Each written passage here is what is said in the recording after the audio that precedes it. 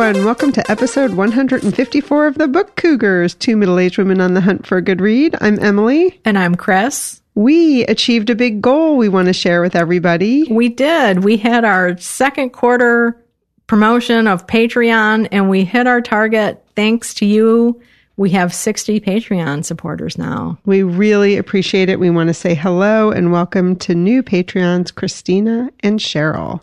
Thank you both so much. Appreciate it. And we want to remind you that another way you can support the Book Cougars is to purchase books through bookshop.org. Yeah, that's a great way to do it. We link to bookshop.org from our show notes to make it easy to do that. And again, they do support independent bookstores all over the country, and then also the Book Cougars. Yes, and we thank you for buying books that way. Yeah, and if you're interested in participating in our next read-along, Two Old Women by Velma Wallace, you can purchase that through bookshop.org. That would be awesome. Yeah, we actually have, I think, what do they call them, Chris?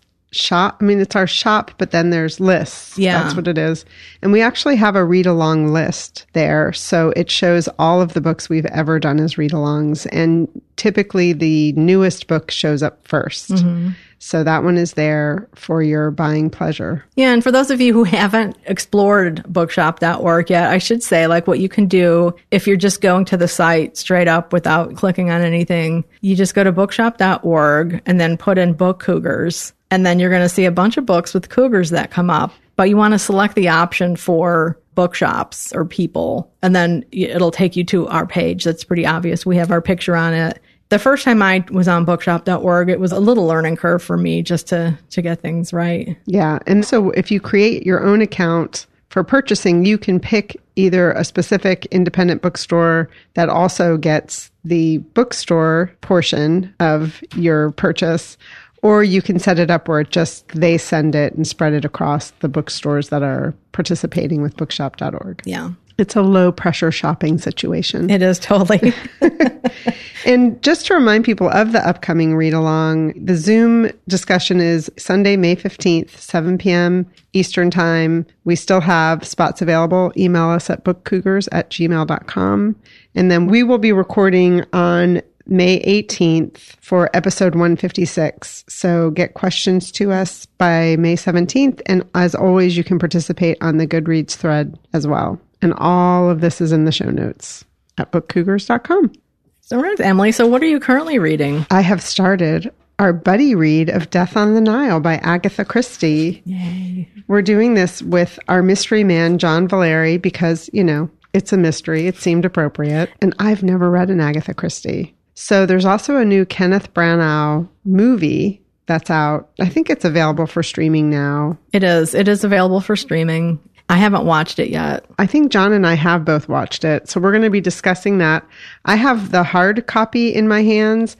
And then I also am listening to the audiobook, and I got the version with Kenneth Branagh and John Moffat. So I started the audio, and then I decided I wanted to really start it with reading with my eyeballs first. Mm-hmm. So I started it this morning. I'm really enjoying it. You know, she is the most published author. Is that true? Oh, yeah. She has sold more books than anyone else in the world. I think maybe only Shakespeare might. Shakespeare and the Bible is what it said in these notes in this book. And I was just floored by that. So I feel kind of appalled that I've never read her, and I'm excited that this buddy read is encouraging me to do so. Yeah, that's awesome. I'm so glad you are. That will be my currently reading book later tonight. Right on. Yeah. And just so everyone knows, we're going to be discussing this on episode 155 with John. Yeah. So you still have a couple weeks to read it. Right. And this one is there's not a Zoom component to this one. I guess we should clarify and say, like, our read-alongs are for the whole Book Cougars community and on Zoom with everyone who wants to participate. And then the buddy reads are just usually things that we do together, kind of spur the moment type things. Yeah, and we do have a section on our Goodreads group page that has buddy reads. Like when Chris and I did those big summer books, we did buddy reads for those. And we've got this one and then Maud Martha, which we're going to talk about coming up. Yeah. Wow. Speaking of big book summer, I'm starting to kind of put together a list of potentials. Ooh, I already know mine. I know. And Emily's being tight-lipped about it. I've been teasing her for a few weeks. It's going to be so anticlimactic when I say what it is. Well, I'm looking forward to that. So, Emily, what have you just read? Well, I finished the audiobook of Hungry Heart, Adventures in Life, Love, and Writing by Jennifer Weiner. This is narrated by her. It was published in 2016. You know, I liked the first half a lot better than the second half. Part of what happened in the second half, there was a whole, I think it was a chapter, again, I was listening to it on audio, but of her tweets about reality television, which for some people would probably be really cool. I don't watch reality television, so I thought it was just really monotonous and annoying, to be honest with you. But then she also kind of started to jump around in time where you started to feel like, I wish they had edited it a little bit. You know, there were some redundancies like, oh, these are essays that she wrote at different times in her life. So it just was part memoir at the beginning, and then the second half kind of felt like essays. It was kind of odd. But the one takeaway I will say is she really considers herself to be an activist. And that really comes out in like her tweets. She's gotten herself into some hot, deep water.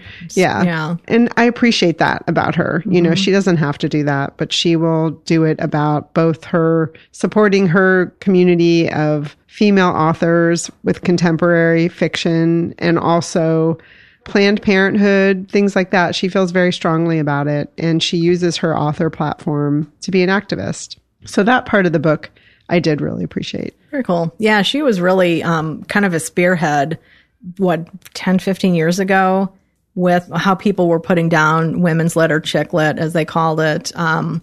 She was very vocal against people putting down women's writing and dismissing it. Yeah, and also just how much more attention was paid to male writers and them getting reviewed over and over and over again. Yeah. So I did enjoy it. I just felt like it went a little long and wasn't quite seamless. Like it just felt like it was two different books. Interesting. Again, it's called Hungry Heart, Adventures in Life, Love, and Writing by Jennifer Weiner. Well, I finished The Children on the Hill by Jennifer McMahon. I talked about it last episode a bit. This book comes out the day that this podcast goes live. So it's a new book from Gallery Scout Press. And Jennifer McMahon, I've read several of her other books in the past. She's from Vermont. Her books are usually, I think they all are set in Vermont, and they're creepy. They deal with creepiness that could be Vermont, the woods. And this book in particular deals with monsters. It was inspired by Mary Shelley's Frankenstein and the whole idea of who is the monster, the creature being made or the one creating the monster. Because that's the thing about Shelley's Frankenstein. When people first read it, it's very different from all the movie adaptations. It's more philosophical. Dr. Frankenstein is more the monster than the monster. You actually feel compassion for the monster who is seeking his place. Anyway, I won't go into that too deeply. It's been a long time since I've read Frankenstein, but this book made me kind of want to revisit it. It's about a girl and her brother who are living with their grandmother, who is in charge of this facility that takes kind of incurable people who have mental illnesses.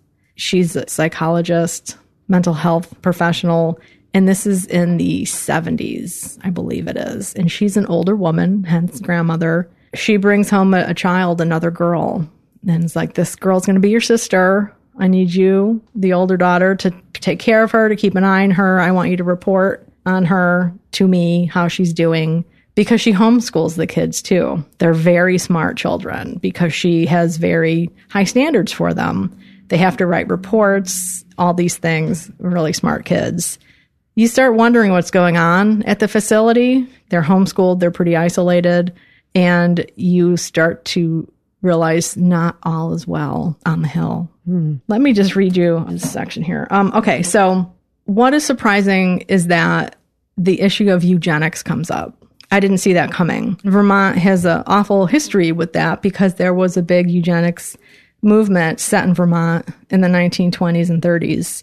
It has an interesting literary connection to current days because Dorothy Canfield Fisher, who was a very popular writer of the day back then from Vermont, was involved in that movement. She was a member. So there was a children's book award named after her that a couple years ago, Vermont decided they needed to, well, not Vermont, but a particular person started making this known and saying it's not really appropriate that we have a children's award named after someone who believed in this. Maybe you should tell people what eugenics is. I guess in a nutshell, it's really talking about racial purity, racial superiority, whether vice or virtue is an inheritable condition. So they were exploring these issues very much like Nazi Germany was exploring these issues. Hence, that's one of the reasons why it is now considered so notorious, because they're not just ideas, they're actually experiments done on people. Sometimes rather harmful, sometimes heinous. I won't go into the details about that. If you're interested, there's certainly a lot about it out there. It has an interesting literary connection to current days because Dorothy Canfield Fisher, who was a very popular writer of the day back then from Vermont, was involved in that movement. She was a member. So there was a children's book award named after her that a couple years ago, a particular person started making this known and saying it's not really appropriate that we have a children's award named after someone who believed in this. So yeah, so that is a storyline in this book. So trigger warnings for those types of issues for sure. You know, it's two kids who are the main characters in that time period. And then it goes into the current day where one of the girls is now a woman who is a monster hunter. She has a podcast. They've done one season of a TV show that's been very successful. And she's tracking down a current monster that is in Vermont. She hasn't been back to Vermont since she left a long time ago. So, you know, the past is going to start coming to haunt her. And so speaking of haunting, I just wanted to read this quick paragraph. This is Vi from Violet. She asked Gran once if anyone had ever seen a ghost there. Gran had looked at her with an amused smile. It's a psychiatric hospital, Violet. People see all kinds of unusual things. But if you're asking me if I think it's haunted, then no. I don't believe places can be haunted. Only people, and not in a supernatural way. People are only haunted by their pasts. So I kind of feel like that is a really good understanding or a good door into a lot of Jennifer McMahon's stories in general. Yeah, for sure. The book dragged for me in the middle a little bit, but wow. I just did a big binge, finishing like the last probably third of it last night and really ended up enjoying it. Stuff happens that I did not see coming. There's some good twists and turns. So again, that was The Children on the Hill by Jennifer McMahon, available now. Fun. Well, I did something rather unusual. I went to the library and I got 3 books out, and one of them was Pearl by Tabitha King. And the reason I got this out is, as I said, I went on a total Jennifer Weiner stalking thing, which included reading her website. And in the About section, she talks about this book, Pearl, being one of her favorites of all time. So Pearl is written again by Tabitha King, who Chris pointed out to me is Stephen King's wife, which I had no idea. So all of that was news to me when I got it out of the library. But this book was published in 1988. So it's been around a little while. It takes place in a fictional Maine town called Nodds Ridge. And Tabitha King set 5 books in this town. For those of you who are Stephen King fans and Tabitha King fans, you might know that they live in Maine. It's a state that's important to them and they're familiar with. The book had all of the trappings of small town life, which I grew up in a small town, so I always appreciate, and it also makes me wince at the same time. Pearl, the character that the novel is named after, is a Black woman who inherits a house in Nodds Ridge, which is an all-white town for the most part. So she shows up and everybody's interested in her and how she got to be there. She faces some racism. She goes to the local diner, which is owned by Roscoe, and she wants to buy it from him. The very beginning of the book is just a back and forth that they have. He's kind of a snarky vet with a cigarette hanging out of his mouth as he fries up really bad food. That's the diner in the small town. So everyone goes there, even if the food is shit. And she wants to buy it from him. And he kind of can't believe his luck that someone would walk in and be offering him money. But of course, no amount of money is enough. So I just wanted to read this very funny exchange they have. So she's already eaten at the restaurant and she's back to be offering him money again. Coming back at mid-morning, she found the cook alone, doing the tidying up in the lull between breakfast and lunch. He looked at her speculatively. "Coffee," she said. He poured it from a pot she was sure from the smell had been sitting there half-finished since the end of his breakfast rush. "Are you the owner?" she asked. He laughed harshly. "Yep." "Mr. Needham?" He nodded. "The one and only." "You looking for a buyer?" He stared at her. There was an incredulous gleam in his eye, as if after years of lusting after the town librarian, he had been offered a blowjob among the periodicals. It was as good as a look at his accounts. Roscoe is just like this ornery guy. They end up establishing a friendship. She does buy the diner from him. She completely transforms it. Her food is fantastic. And then there's a whole cast of characters that come out of the woodwork and become people that are at the diner. There is a rabid puppy on the loose, so there's a little nod to Cujo, which was one of Stephen King's books. And there's also a nod to cocaine. There's a character that has an incident with cocaine, which I thought was interesting considering some of the King family legacy. The one thing that I thought was really interesting, we've talked to authors about this, and the times are a lot different than 1988. I don't know if a white author now would write from a Black woman's point of view.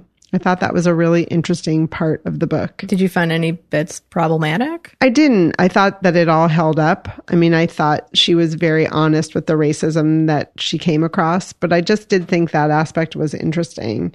There is a part where Pearl ends up having relations with two separate men. There's a lot of sex in the book. The 80s. Yes.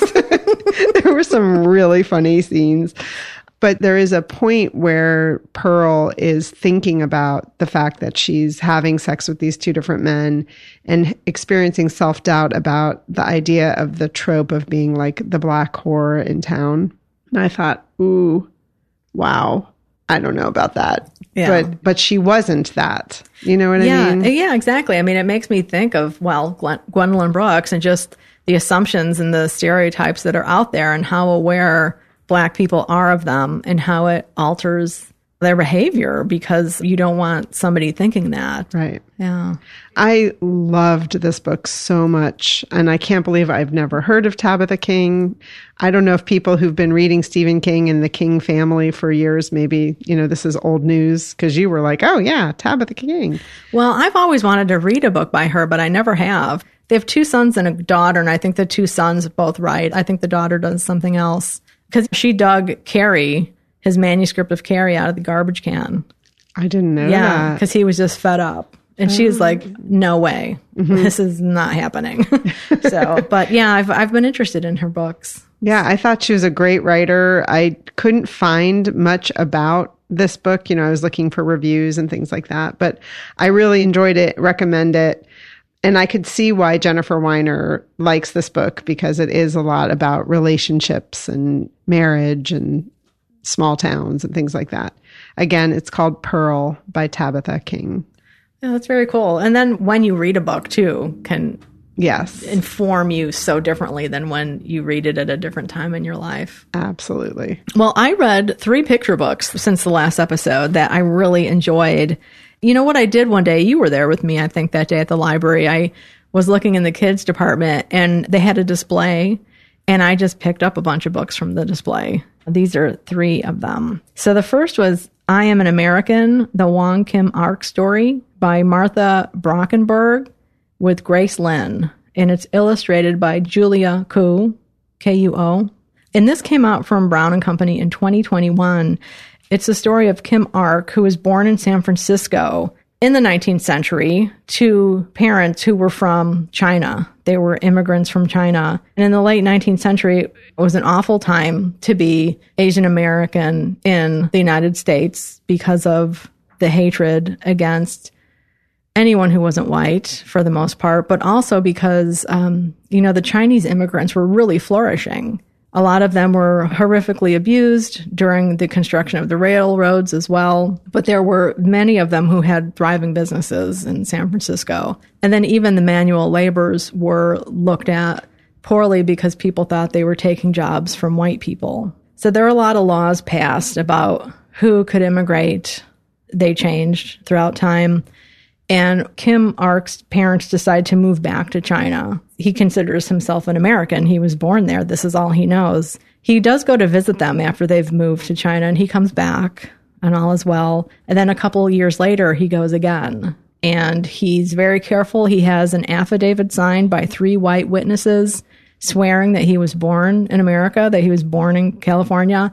He also has a photo taken and attaches his photo to this affidavit. But when he comes back to the United States, he is not allowed in. He's imprisoned on a ship, waiting trial. The trial eventually goes all the way to the Supreme Court. The Supreme Court trial, which is depicted in the book, which is very interesting because it comes up again in another book, a different trial.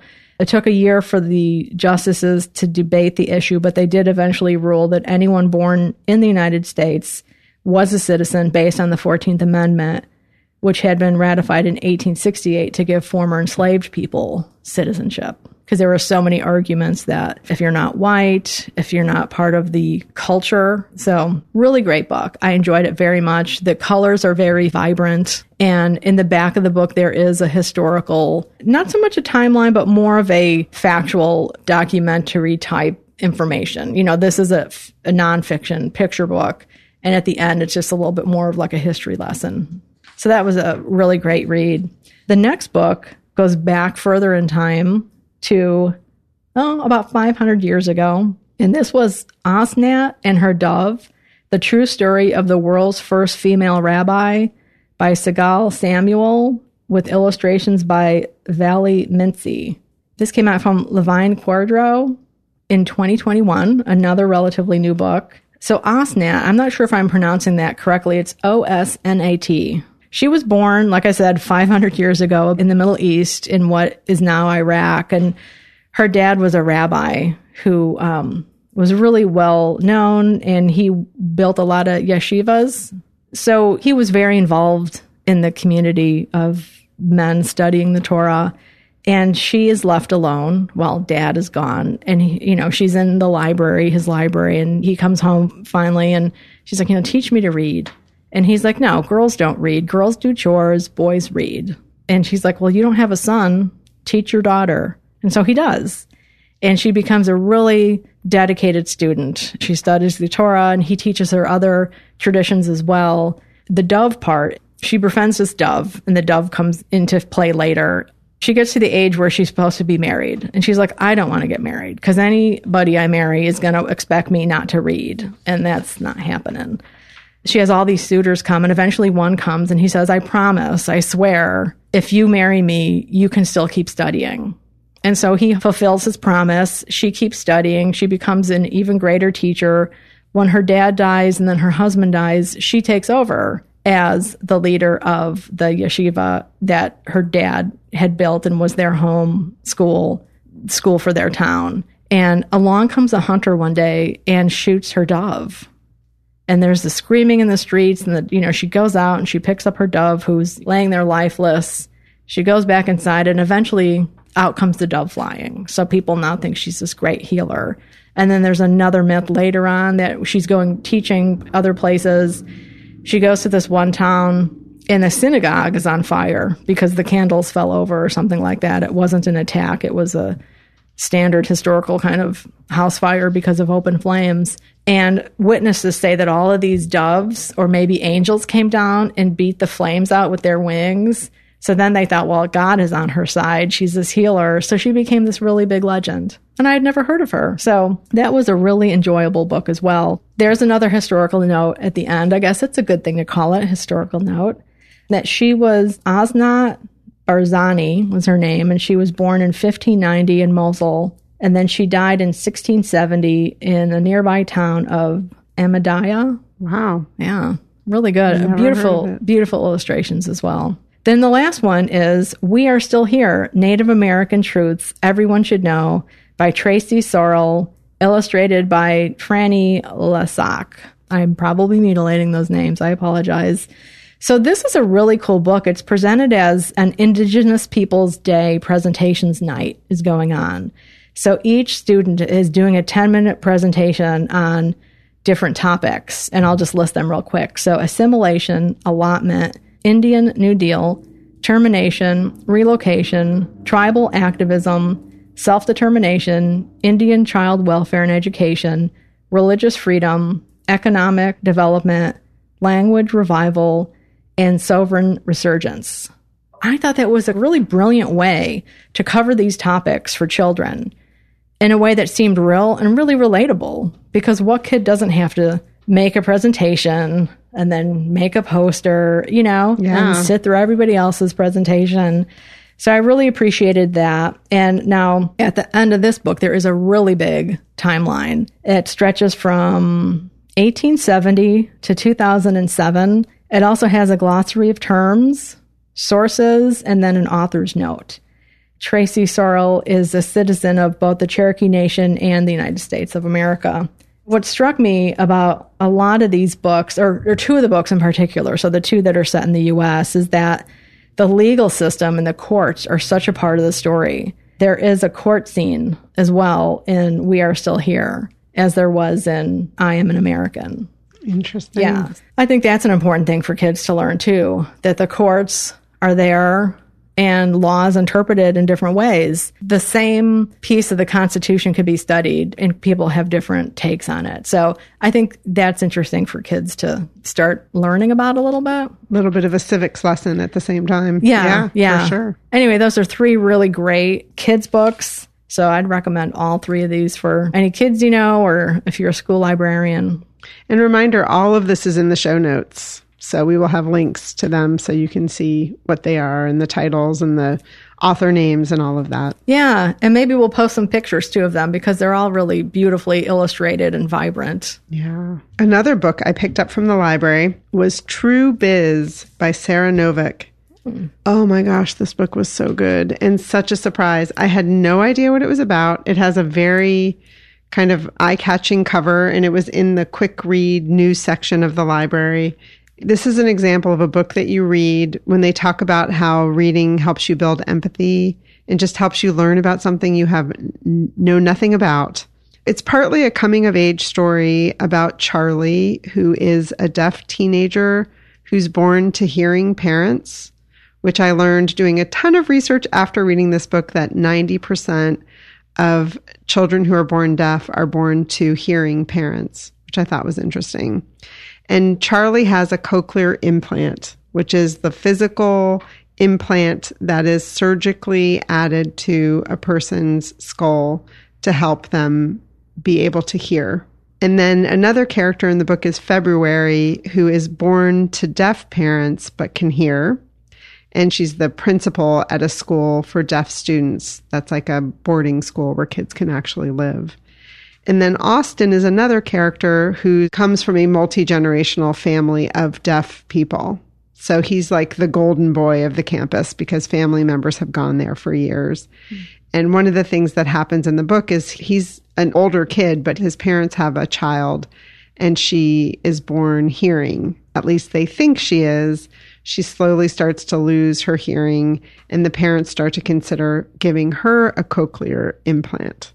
So what the book is really about is being a deaf person in the world, kind of the drama around, do you or don't you decide for your child whether or not they should get a cochlear implant because they are not without their problems. So one of the issues is there are literally mechanical problems that can cause your child to have dizziness and headaches and actually get electrocuted, which is what happens to the character in this book, wow. Charlie.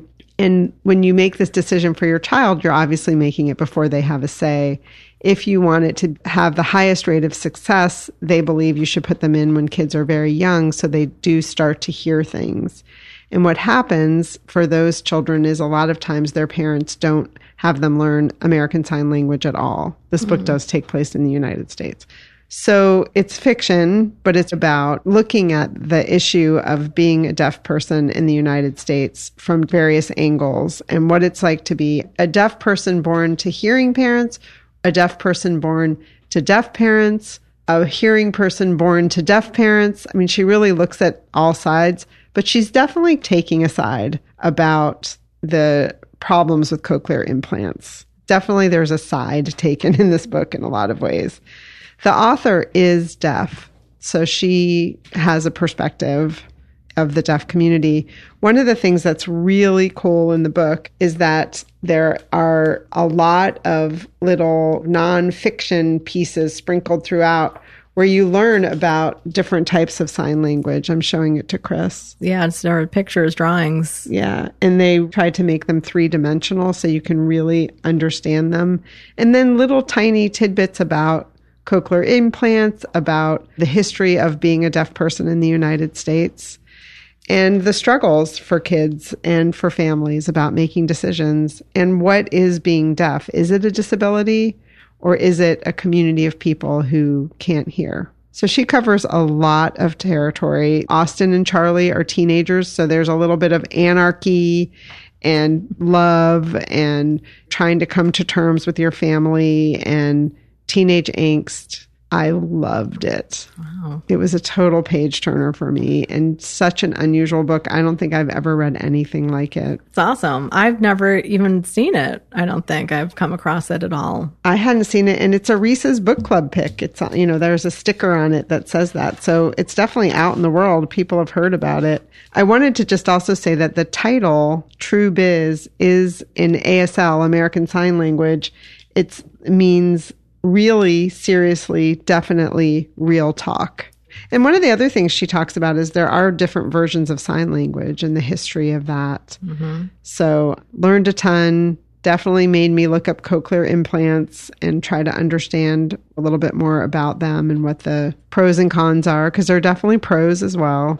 Super interesting. Yeah, very cool. Yeah, I have a friend who has one, but he's much older. So I had no idea, I guess I did know that they do them with kids because when they first came out, I remember seeing a bunch of videos of people hearing, especially young people, hearing things for the first time. Mm-hmm. Yeah. And just how amazing that is and overwhelming. Yeah. And I was behind a family one time at the airport where they were trying to explain to TSA that their child couldn't go through the new fancy machines that if you have a magnet in your head, you can't go through. And they just did not understand. It was frustrating for me because, of course, I can be bossy and I wanted to explain to them why the child couldn't go in. But anyway, at the beginning of the book, one of the inscriptions, I guess, is that what it's not a quote, but at the beginning says, a manufacturer of amazing medical devices known as cochlear implants, which restore hearing to the deaf,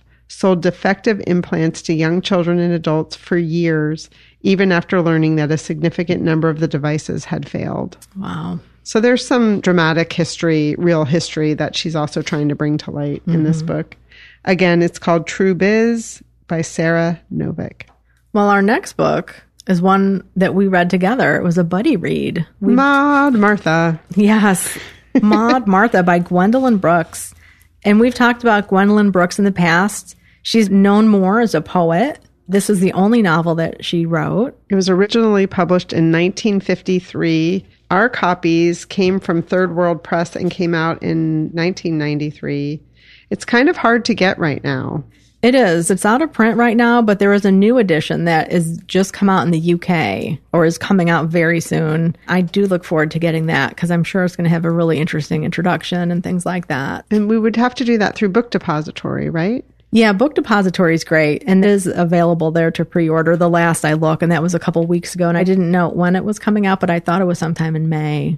Okay. Yeah. Yeah. So again, the only novel she wrote, some people refer to it as a novella. I think it's a little long to be a novella, but we don't have to get into that. Yeah. So the edition that we have, it's 180 pages. I think it's a novel. Yeah. I look at it as a novel, and it's like a collection of vignettes almost that cover this woman, Maud Martha. It covers her life from the time she's a young girl until she's well into her marriage. Yeah, with child. Yeah, there's a birthing scene. Yeah. Yes.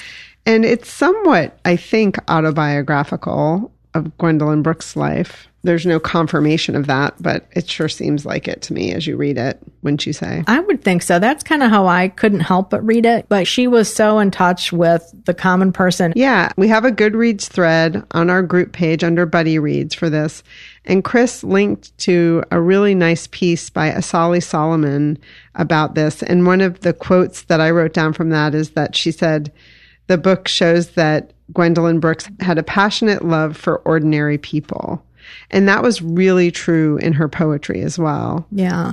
Yeah. And that's what this novel is. Like Maud Martha is just this ordinary girl growing up on the south side of Chicago. And she has a mom and a dad. A sister.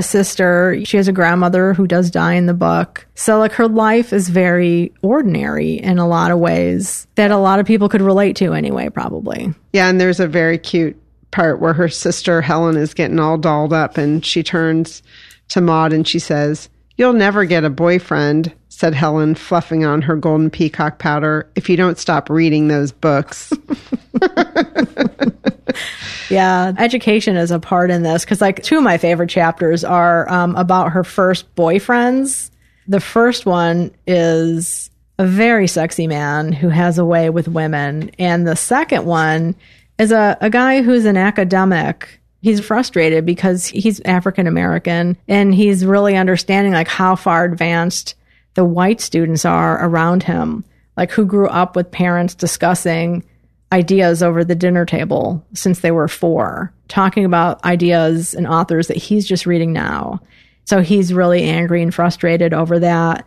And he says, what chance did he have? He mused. What chance was there for anybody coming out of a set of conditions that never allowed for the prevalence of sensitive and intellectual, yet almost frivolous dinner table discussion of Parrington across 4-year-old heads. And the Parrington is Main Currents in American Thought, which was this 3-volume history of American thought going back to the Puritans that was really influential in the 20s. This book, I think, reads for any time period in a lot of ways, but definitely historically specific at the same time. Yeah. So the chapters are each titled, and I loved the way they were titled. So what Chris just read from was a chapter called Second Beau. I loved the chapter First Beau. And here's just the very first couple sentences, just to give you an idea of, it was sexy, this chapter. "He had a way of putting his hands on a woman, light but perforating." Ooh, that got me hot and bothered. "Passing by, he would touch the woman's hair. He would give the woman's hair a careless and yet deliberate caress, working down from the top to the ends, then gliding to the chin, then lifting the chin till the poor female's eyes were forced to meet his, then proceeding down the neck." And Maud Martha's kind of getting disgusted by it, but then as soon as he might give her a little attention, she said, finally he had tried it, and a sloppy feeling had filled her. I love that. I love that description. Yeah. The words she uses are just, you can tell she's a poet because they're just all very specific, like the word perforating, I just love that word. But she's still like, even though like she feels, I love that sloppy feeling. That is such a great description. Mm-hmm. But she knows that like he's not going to be the end all be all for her because she says, for Russell lacked what? He was nice. He was fun to go about with. He was decorated inside and out. He did things, said things with a flourish. That was what he was. He was a flourish. He was a dazzling, long, and sleepily swishing flourish. I love that. Yeah. I wrote that when I was reading it. I read this on the train to New York, and I just wrote flourish like 5 times. Because I'm like, what a great way to describe someone that's like that. You could just tell what kind of a guy he was. Absolutely. I started reading this book aloud when I was just at home with my dogs. And they're kind of used to that because every now and then I do that when the writing is so beautiful. And I definitely felt that with this book. So my dogs have had several pages of Gwendolyn Brooks read to them.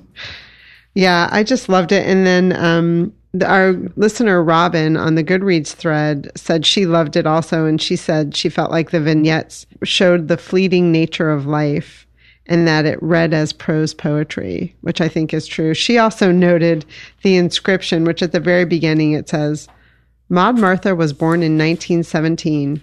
She is still alive." That's awesome. This is a book that I'm definitely going to keep and I think reread occasionally because it is so beautiful. And I think it's one of those books you'll pick up more of the subtleties as you reread it. Yeah. Because one of the things I was struck by was the mother in this book because the mom and dad have a fight and he storms out all decked up and dressed. And so later when he comes home, Maud cries out in the middle of the night for Mama. And Mama's response is, "Shut up." She says the little girl did not mind being told harshly to shut up when her mother wanted it quiet so that she and Daddy could love each other. And then it skips down a little bit. Even though while the loud hate and silent cold was going on, Mama was so terribly sweet and good to her.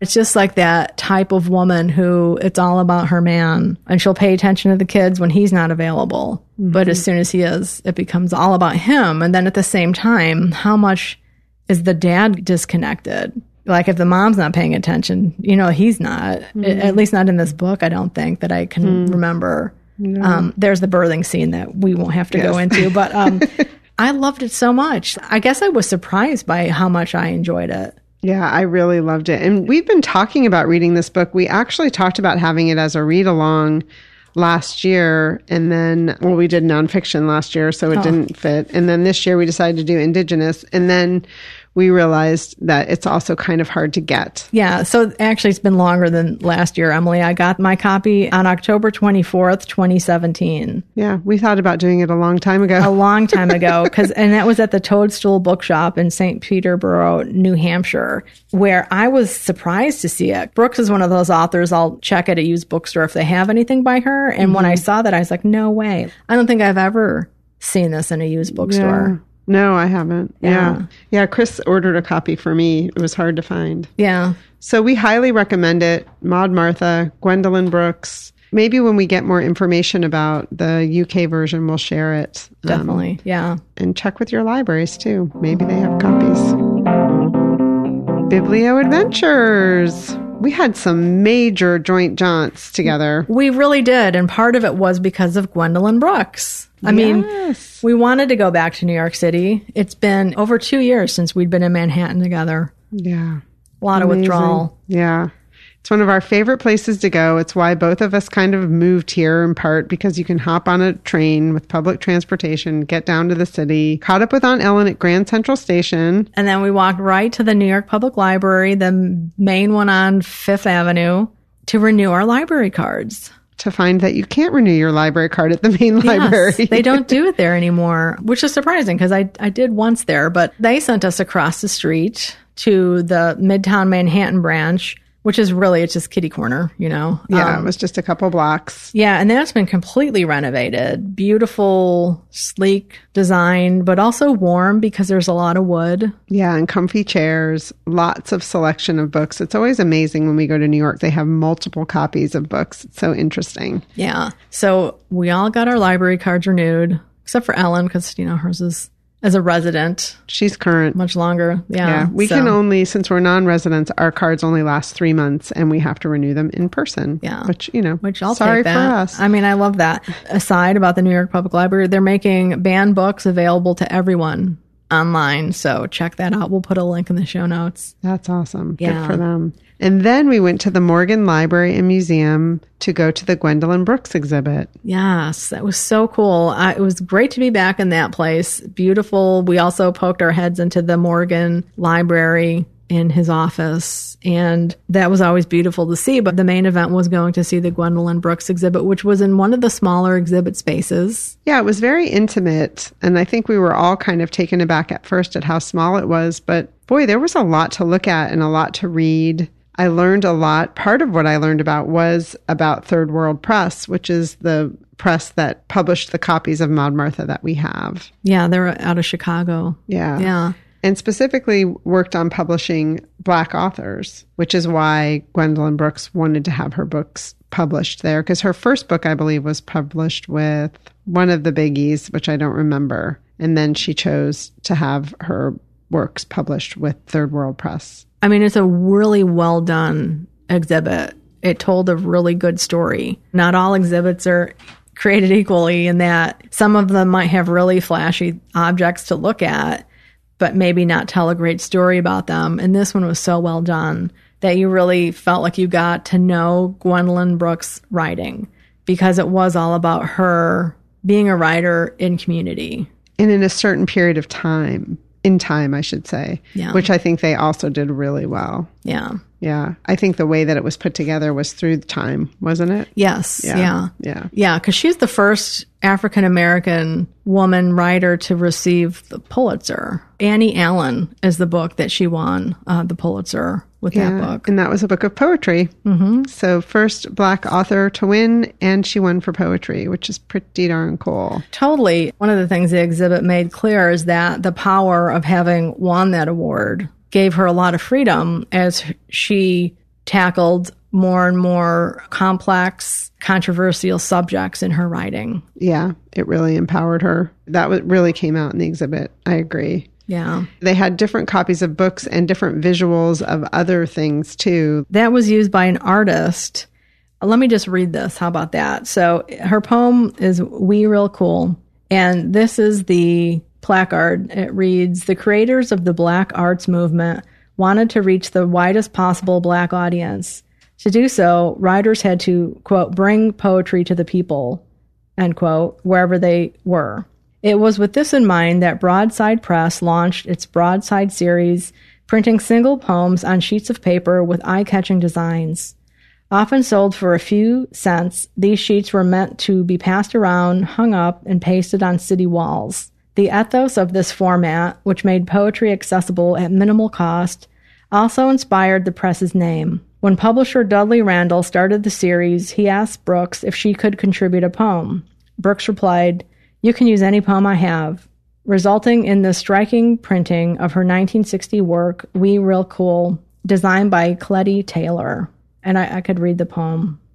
"We real cool, we left school, we lurk late, we strike straight, we sing sin, we thin gin, we jazz June, we die soon."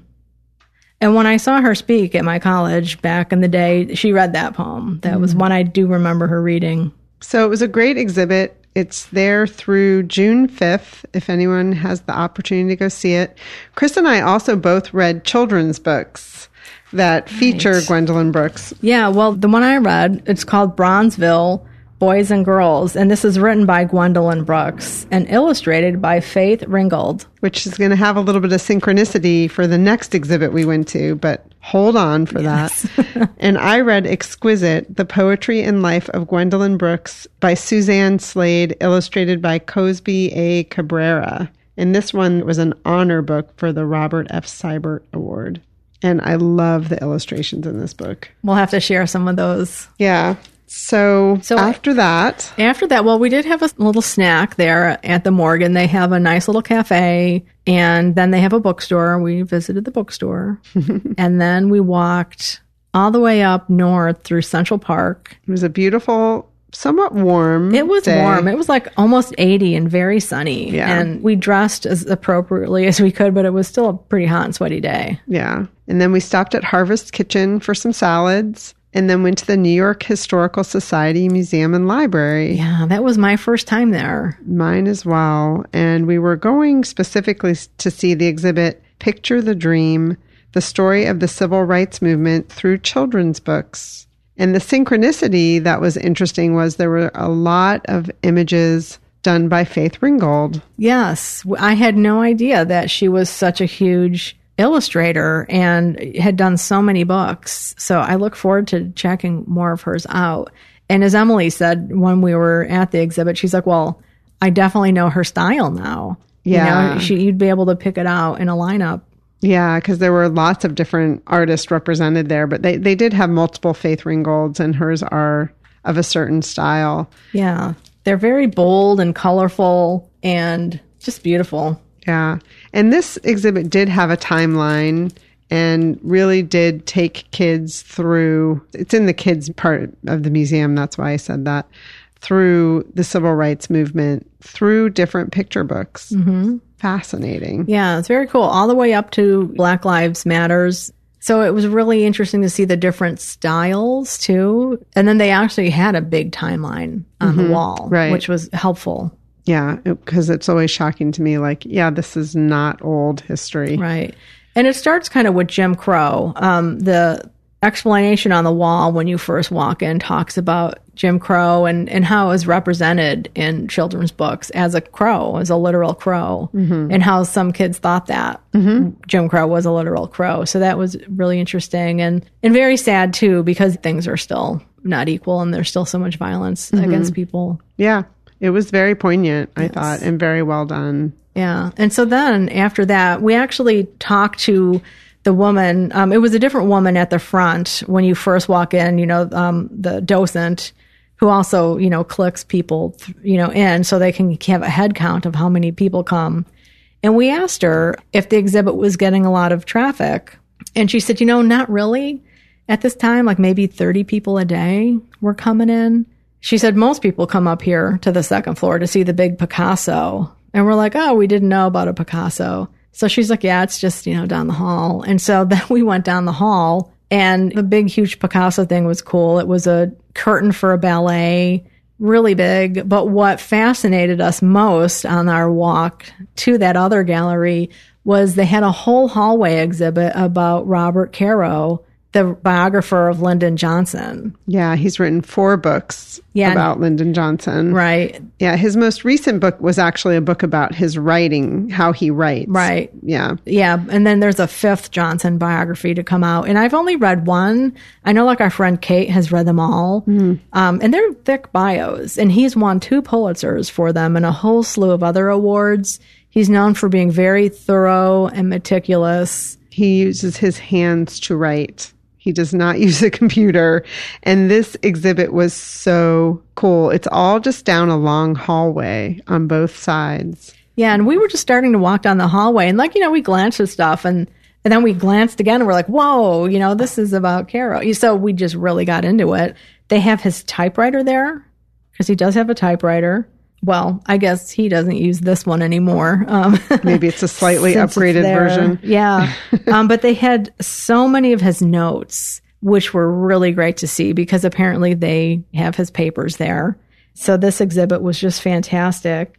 So he also likes to use, what are those types of books? They're like memo books, they're the kind of... I think they're called stenographer pads. Yes. Yeah, those long, they're rectangular, vertically oriented, and they have a red line down the middle. So he uses those a lot for notes. On one page, circled, the first part, be very careful. Very is underlined 2 times, and this is all in caps. And right underneath it says, this guy just wants you to say something that he can quote all over town.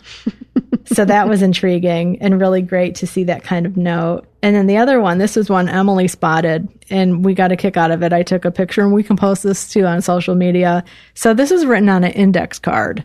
And on top, it says, take out, and then there are 3 bullet points. The combinings of sentences, the combinings of paragraphs, the commas matter. And matter is underlined twice with 2 exclamation points. The commas matter. They're the rhythm. Rhythm is underlined twice and 2 more exclamation points. So all of you nonfiction writers out there, I love myself a comma personally, but but thinking Caro really believes in them. Yeah, and thinking about them as the rhythm of the writing. I love that. Yeah. And then underneath the takeout, it says restore. The leaps, the elan, and then at the very bottom, it says don't rush. Yeah, I mean, good words for someone who's given most of his life over to this project, right? Yes. That's the interesting thing because it's about his writing life. And you have these pictures of him as a young guy in like the 60s, earlier than that, maybe even all the way up until current days. And he is an older man now. Yeah. So it was really fascinating to see his progression as a human being and then the progression of his note taking and the books. And yeah. That was a nice surprise. It's a great exhibit. So it was a fantastic day in New York. Well, and after that, it was, we weren't done. We weren't done. We were, I don't know, my dogs weren't barking. I was feeling pretty good. Mm-hmm. She's talking about her feet, everybody. My feet. Do people not say that anymore?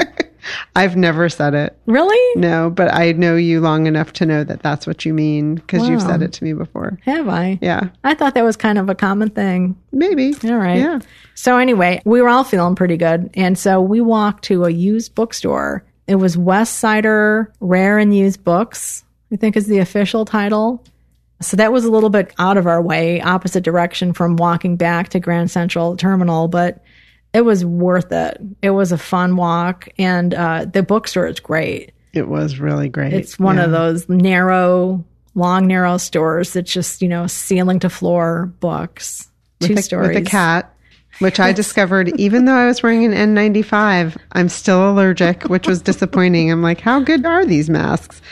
Right. Isn't that interesting? Yeah. We were looking for copies of Two Old Women by Velma Wallace, our read along. We did not find those, but Chris found two really cool books. I did. I found a Cather book, a nonfiction one about her writing, and then I picked up a biography of Catherine Wright. It's a YA biography of her, and she is the sister of the Wright brothers. And I saw that. I was like, I didn't even know they had a sister. I had no idea. I mean, I've been to the Wright Memorial down in North Carolina. Granted, it's been a really long time, so I don't remember if she was mentioned and or if they've since included her if she hadn't been back then. So that is definitely going to be a summer read for me. Yeah, cool. Yeah, that was a fun time. So then we walked. Well, actually, we didn't walk back. Storms were coming. And I was like, let's just take a cab. You know, let's just, because Ellen is all about walking. She's like, or going underground, or right, public transportation. And I was like, because she's like, when it rains, the traffic just snarls. But I think it was early enough, like it was just the hint of a storm. So we got in and we got to Grand Central in no time flat. Yeah. So it was a really good day. Took the train home. So fun to be back in the city again. Absolutely. And then people were really well masked up for the most part. Mm-hmm. Yeah. Yeah. So definitely on the train. Yeah. We felt comfortable. Yeah.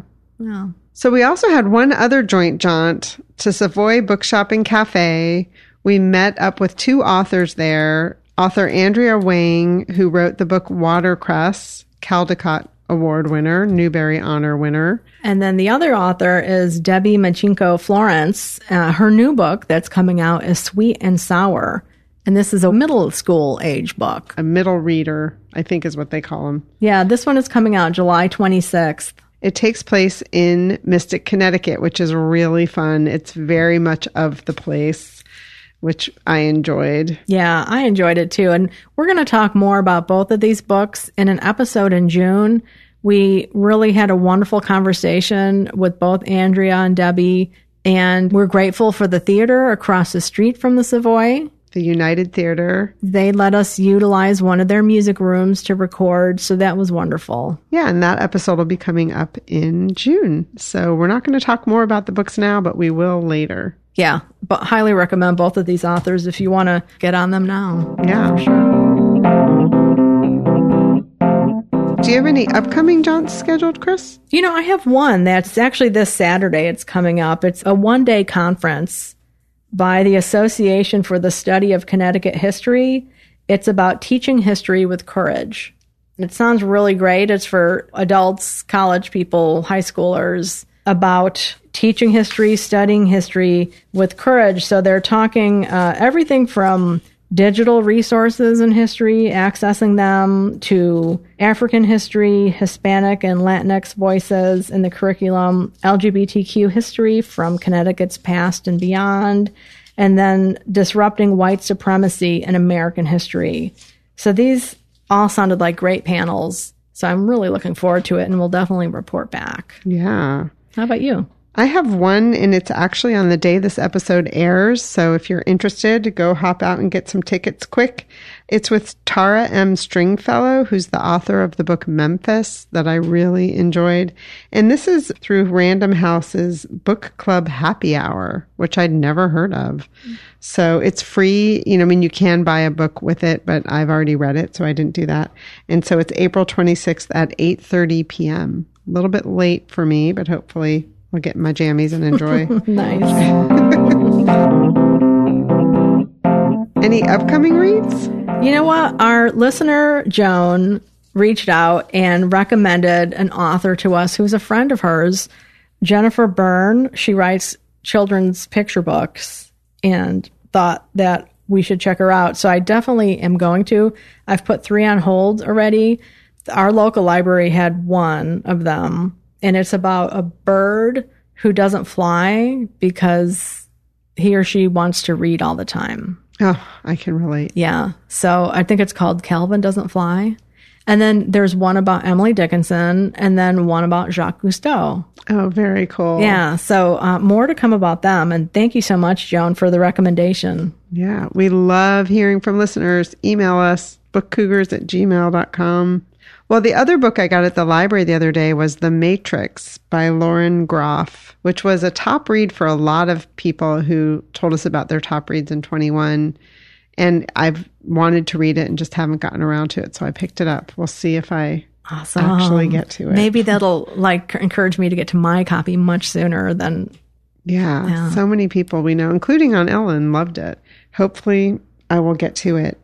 So coming up next is our conversation with author Jess Montgomery.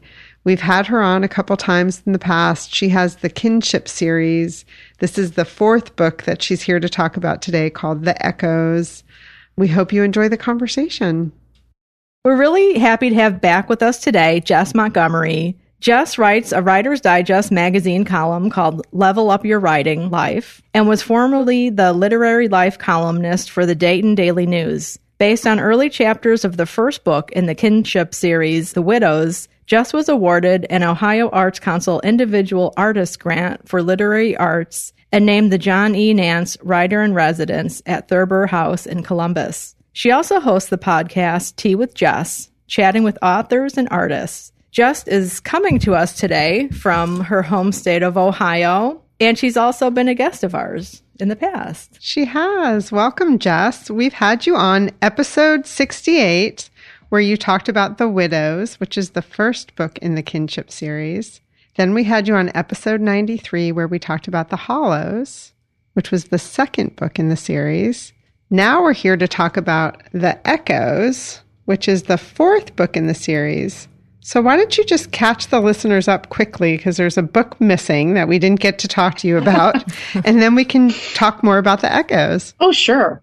Well, thank you so much for having me. It's a delight to be here. And wow, 3 times, which is wonderful. So yeah, The Widows kicked off the Kinship series as Lily learns that her husband, Daniel, the sheriff, has been killed in the line of duty, and she is asked if she will fill in. And she does, because she wants to find out who killed her husband.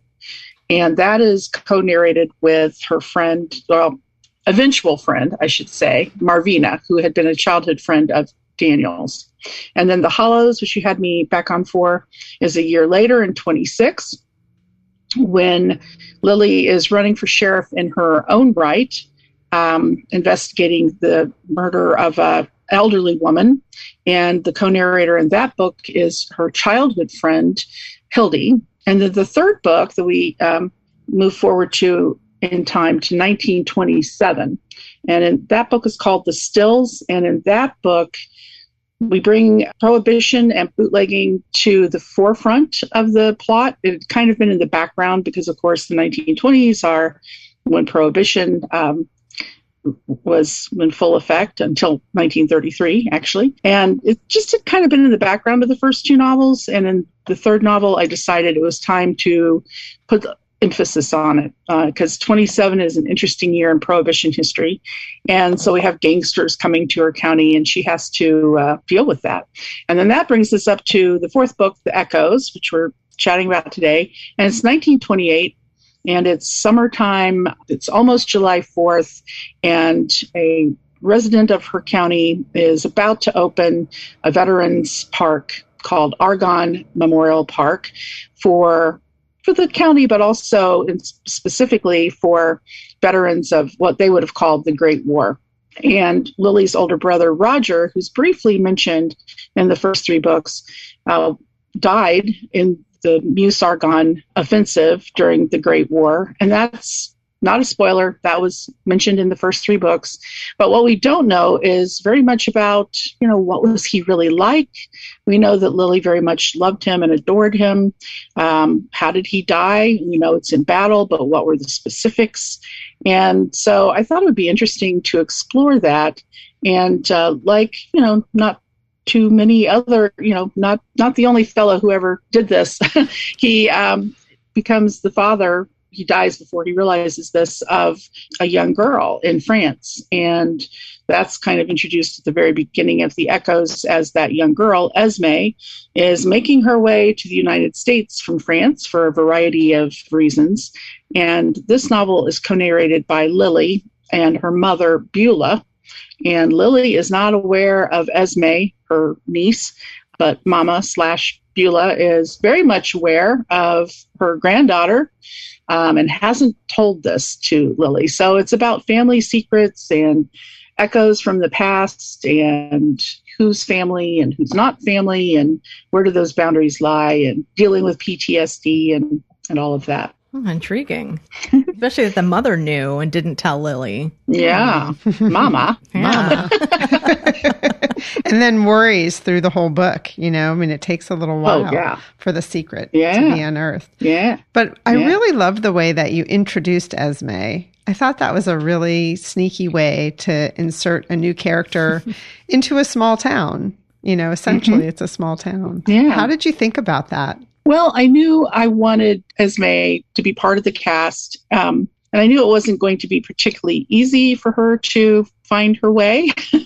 And I also wanted to show her as a kid, not just a kid in jeopardy, but as a kid who has her wits about her. She's smart, she's tough, she understands how to read people to a degree. She is still just a kid. So she actually has some of the same attributes as her Aunt Lily, even though they've never met. So Lily has not, as of yet, been a direct influence on Esme, and yet they have these attributes in common. So I thought it'd be interesting to kind of show that at the beginning and then, set up the tension of, wow, what's going to happen with this child throughout this novel? Because the chapter 1 is Lily investigating a report of a drowned young woman at the pond at the amusement park, the Argonne Forest Park.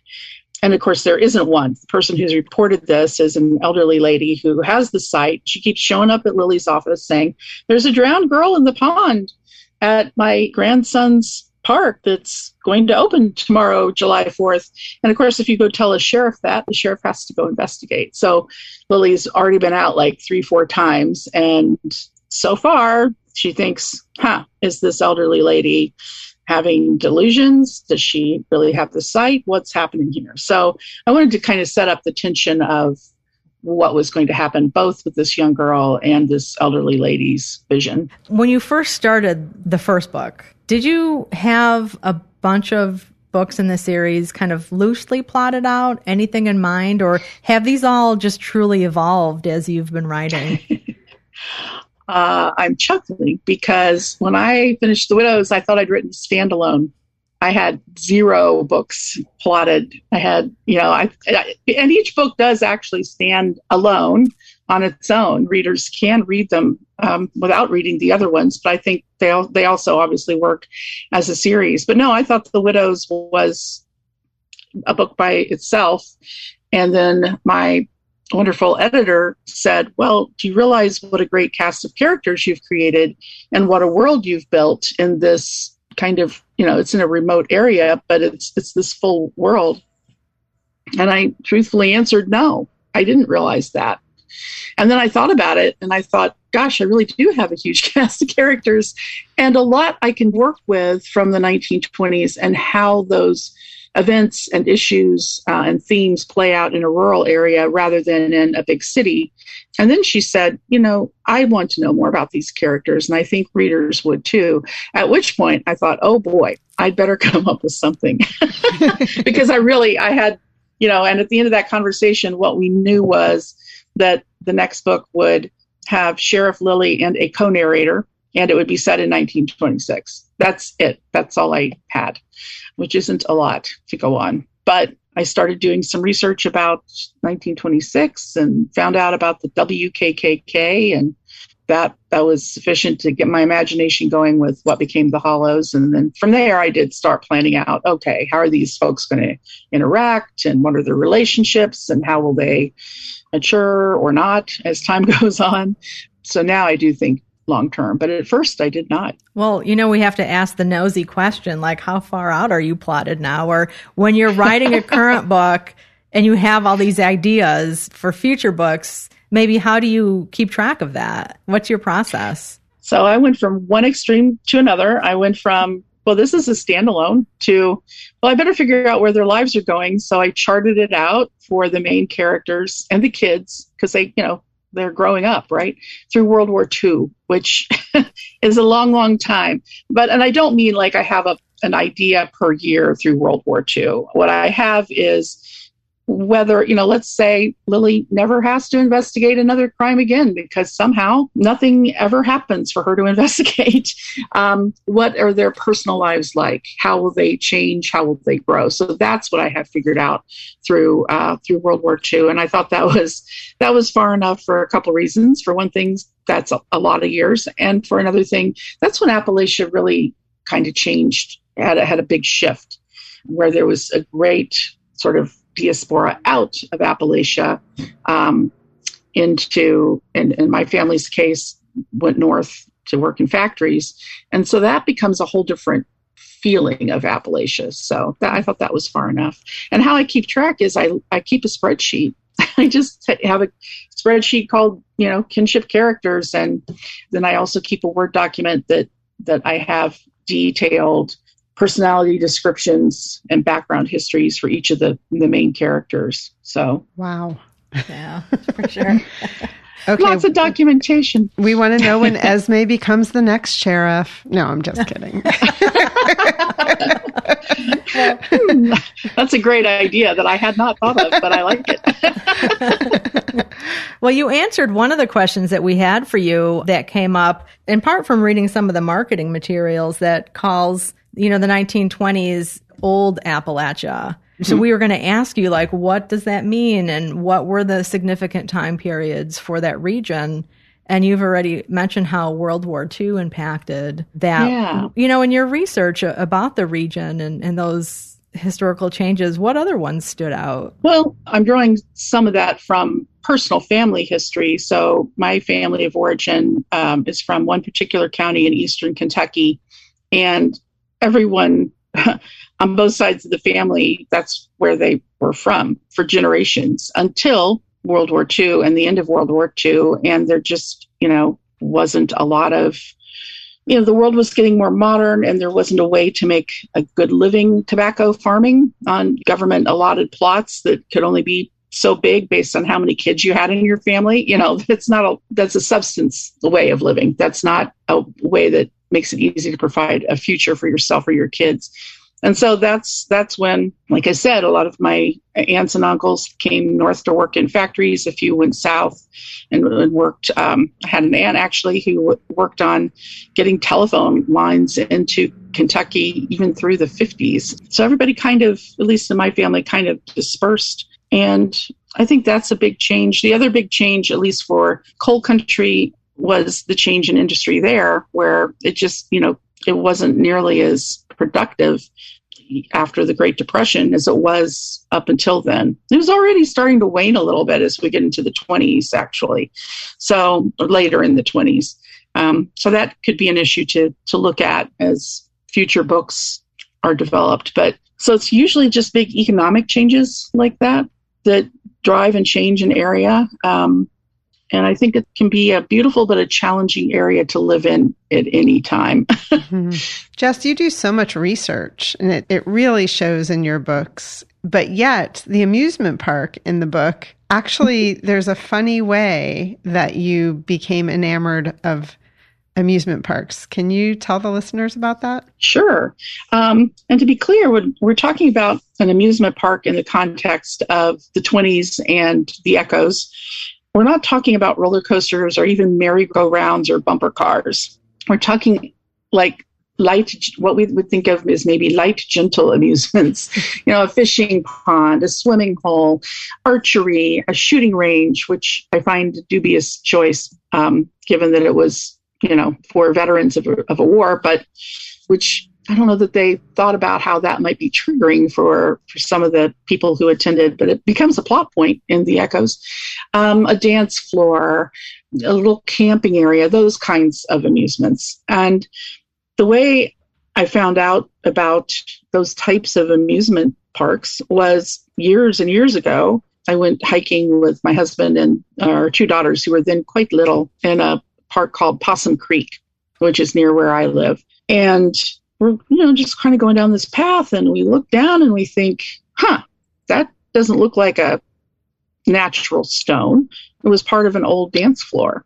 And then we go a little further and we find this sort of worn out sign that says, this is where the Argonne Forest Park used to be.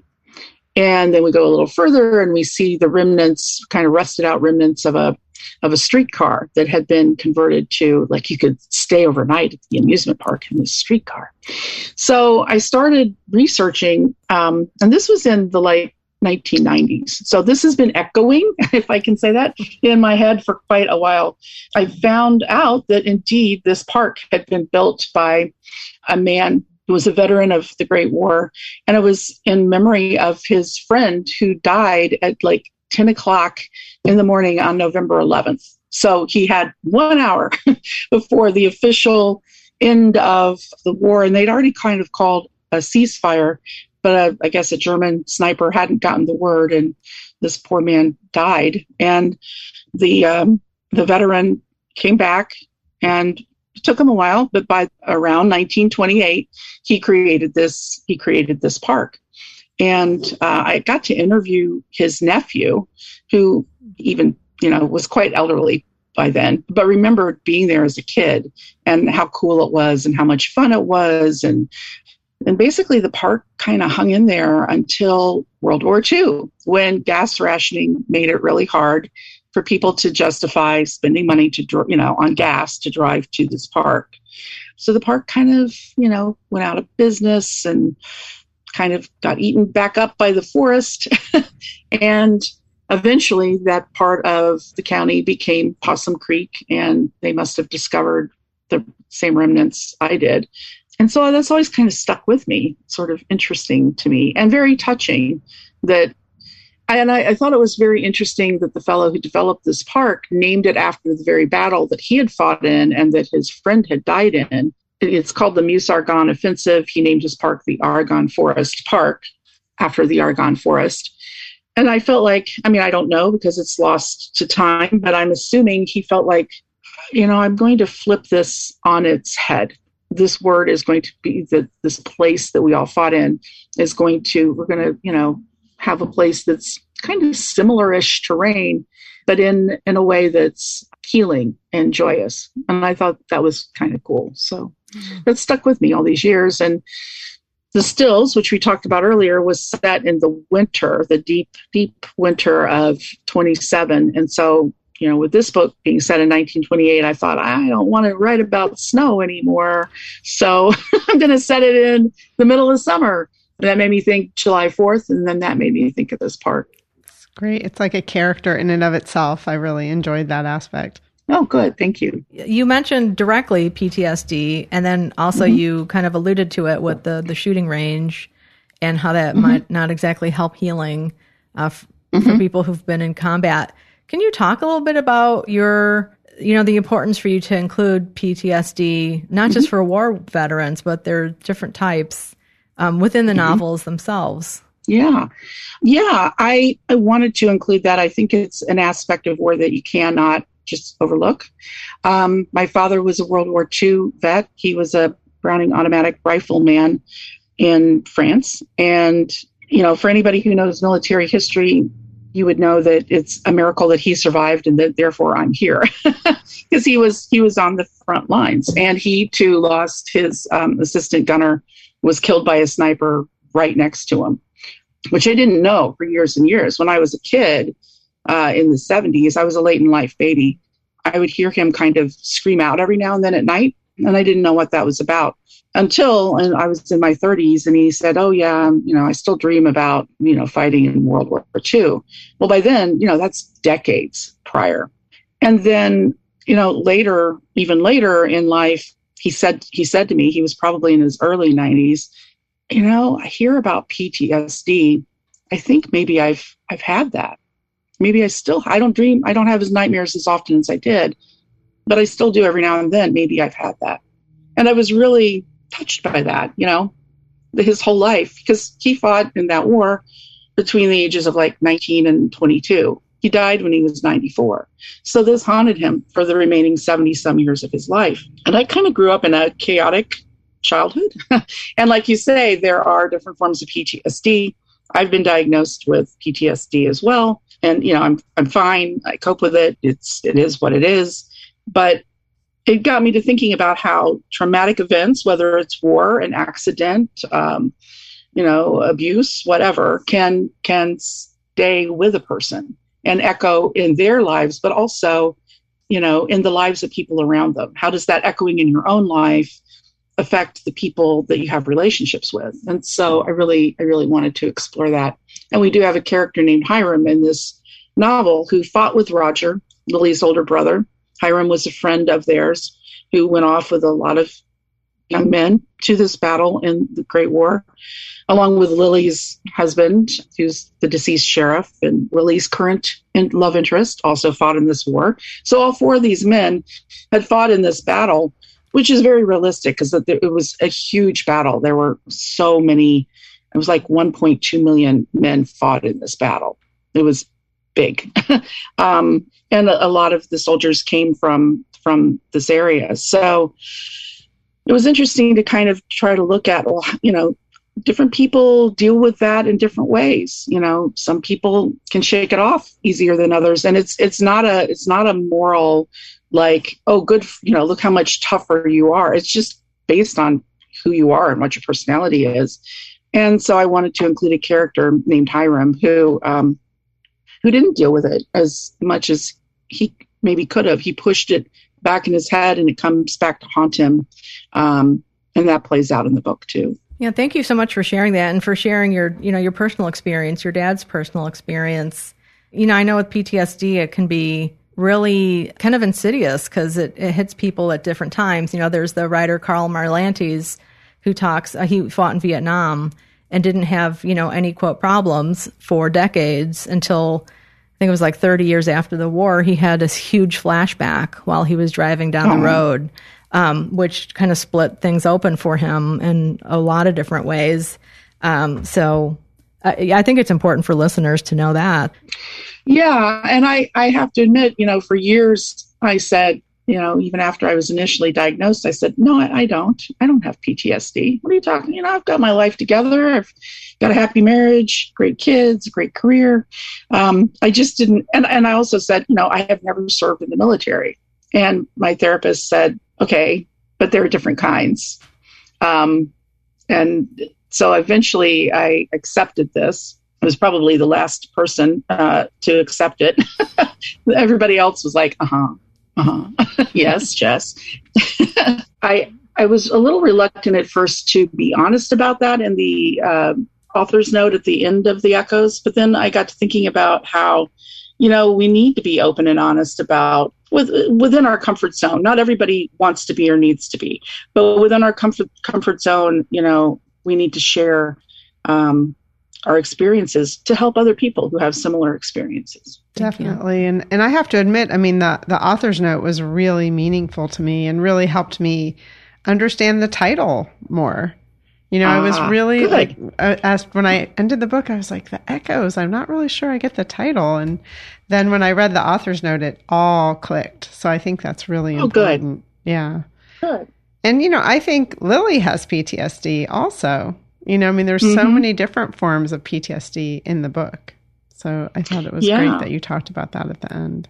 Yeah, and she has a a love interest in this book. It's now been almost 4 years since her husband died, and so it's not like right after her husband dies, she finds another person that she's interested in. So there's been some time, but she has to kind of deal with the fact that it could be 30 years and she will still love, her first husband who was murdered.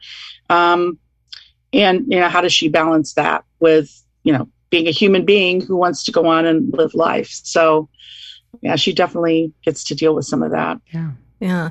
I don't know. And forgive me if you mentioned it in the very beginning, but the character Lily is based on an actual real life sheriff. I don't know. I know we talked about that in past conversations with you, Jess, but can you just let listeners know a little bit about Maud Collins? Sure. Yeah, we didn't talk about that at the beginning, so I'm glad you asked. Yes, Lily's inspired by Maud Collins, who became Ohio's first female sheriff in 1925 when her husband was killed in the line of duty. He was the sheriff of Benton County, Fletcher Collins, and there was no mystery about why he or how he died. He was shot by a guy who did not want to be served a traffic warrant, essentially. There were witnesses. Maud had to testify at the killer's trial. So there was no mystery about it at all. But I thought, what an intriguing woman. And that's where the character Lily diverges from the real life Maud. So, Lily's inspired by her, but these books are by no means Maud's personal story. I think it's worth noting that since Maud, there have been 4 female sheriffs. There was one in 1976, one in 2016, and 2 elected in 2020. So 88 counties in the great state of Ohio, 200 plus year history, and we've had 5 female sheriffs. There have been assistant sheriffs deputy sheriffs, police chiefs, the police officers. So, women have worked in law enforcement, but it's still really unusual. I think one of the current female sheriffs was quoted as saying, and I'm going to get these numbers wrong, but of all the thousands upon thousands of sheriffs there are in the United States, 60 are female. So it's still a really rare job for a woman to be the sheriff. And I always love to throw in this anecdote. One of the 2 female sheriffs elected in 2020 happened to be lesbian, and she had been a deputy sheriff, and her boss did not like that she was gay and out, and so he found an excuse to fire her. And she said, "Fine, I'm going to run against you." And she did. In one of the most conservative counties in the state of Ohio, in the Cincinnati area, and she won. And I love that. Like, that's awesome. Yay. Yeah. So progress happens slowly, but it does happen. And it's just fascinating to me to think, there are only 60 female sheriffs in this year, 2022, in the U.S. And Maud being sheriff in 1925. Wow. Yeah. That's amazing to think about.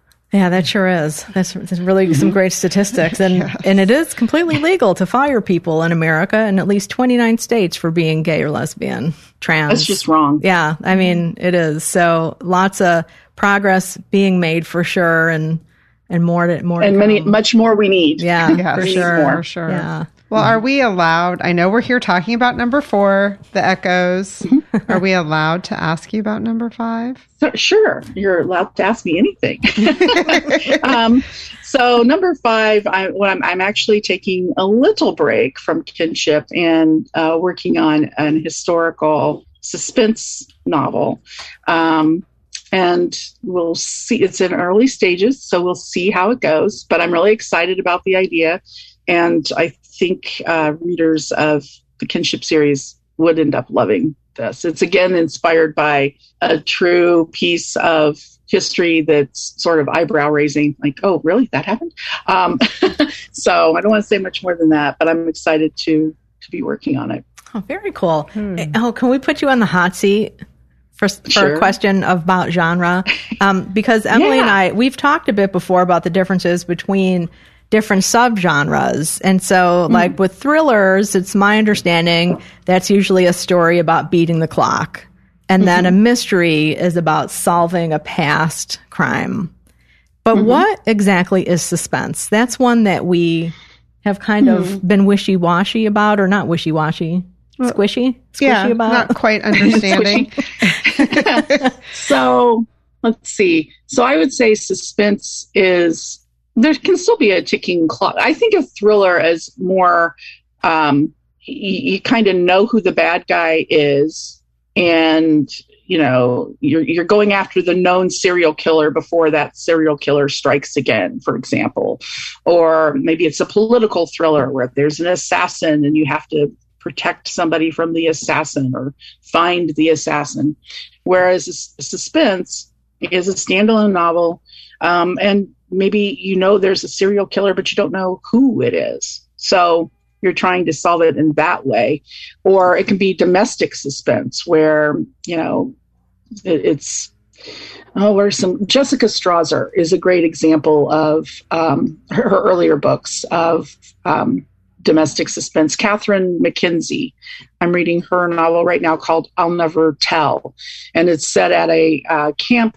It was a family-owned camp, and the siblings have all gathered because the parents have died, and they're trying to figure out, who killed a camper years before, because it's one of the kids, but that you don't know which kid, and it's told in third person. So it, and the will is set up that they kind of have to figure this out. Oh, wow. And, yeah. So it's a great premise. So that's suspense. Like, right. There's somebody there was a crime, but I think usually in mystery, the crime happens on the page or is referred to on the page, somewhere in the first few chapters. Whereas in suspense, like in this case, and again, it's called I'll Never Tell. It happened like 20 years before. So yeah, it's just an intriguing premise. And I think the setup for suspense is more, how are they going to get out of this situation rather than necessarily the focus being, who killed this person in chapter 3. Right. Very cool. Thank you for that. That offers I some call clarity. That one creepy. That's what I call that one. Yeah. It's good. I have this image of them like sitting around the campfire. Is it you? Is it you? Yeah, it's good. So are you taking a break from kinship because you read about this idea and it just intrigued you so much? You couldn't place it in kinship, or did you just literally want a break? It's a little bit of both. Give readers some time to catch up on the kinship series. I feel like they just start, The Widows just came out, and yet here we are talking about book 4. And also, yes, this is an idea that could not take place in the setting of kinship. And if I get ideas, that's actually one of the first things I ask myself is, could this happen in the world that you've already created? If so, let's keep it there. But every now and then I come across an idea and I think, no, that's not going to work in 1920s Appalachia under Lily's watch. So yeah, this is an idea that kind of which was true of The Widows, an idea that grabbed me by the throat, said, you're going to work on me. And that's what this idea is. So this seemed like good timing to just, 4 books in to just, take a little pause and see where this idea takes me. Oh, we'll very be cool. standing Good. by. Yeah, something to look forward to. Yeah. Oh, good.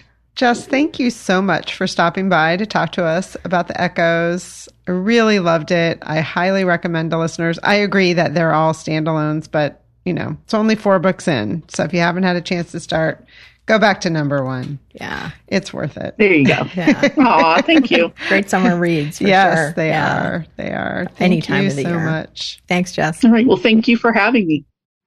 Thanks for listening to The Book Cougars with Chris Wallach and Emily Fine. We'll be back again in 2 weeks with another episode. Until then, come chat with us on social media. If you'd like to become a Patreon supporter, we would love to have you join our community. All of the books that we talked about in this episode are listed in the show notes, which you can find at bookcougars.com. Each book will link to our bookshop.org page, where your purchase will help support not only the Book Cougars, but also independent bookstores everywhere. And if you're an audiobook listener, we do have a special offer from Libro.fm. You can find all of this information on our website. Again, that's bookcougars.com. Thanks, everybody. This episode is edited by Pat Keogh Sound Design.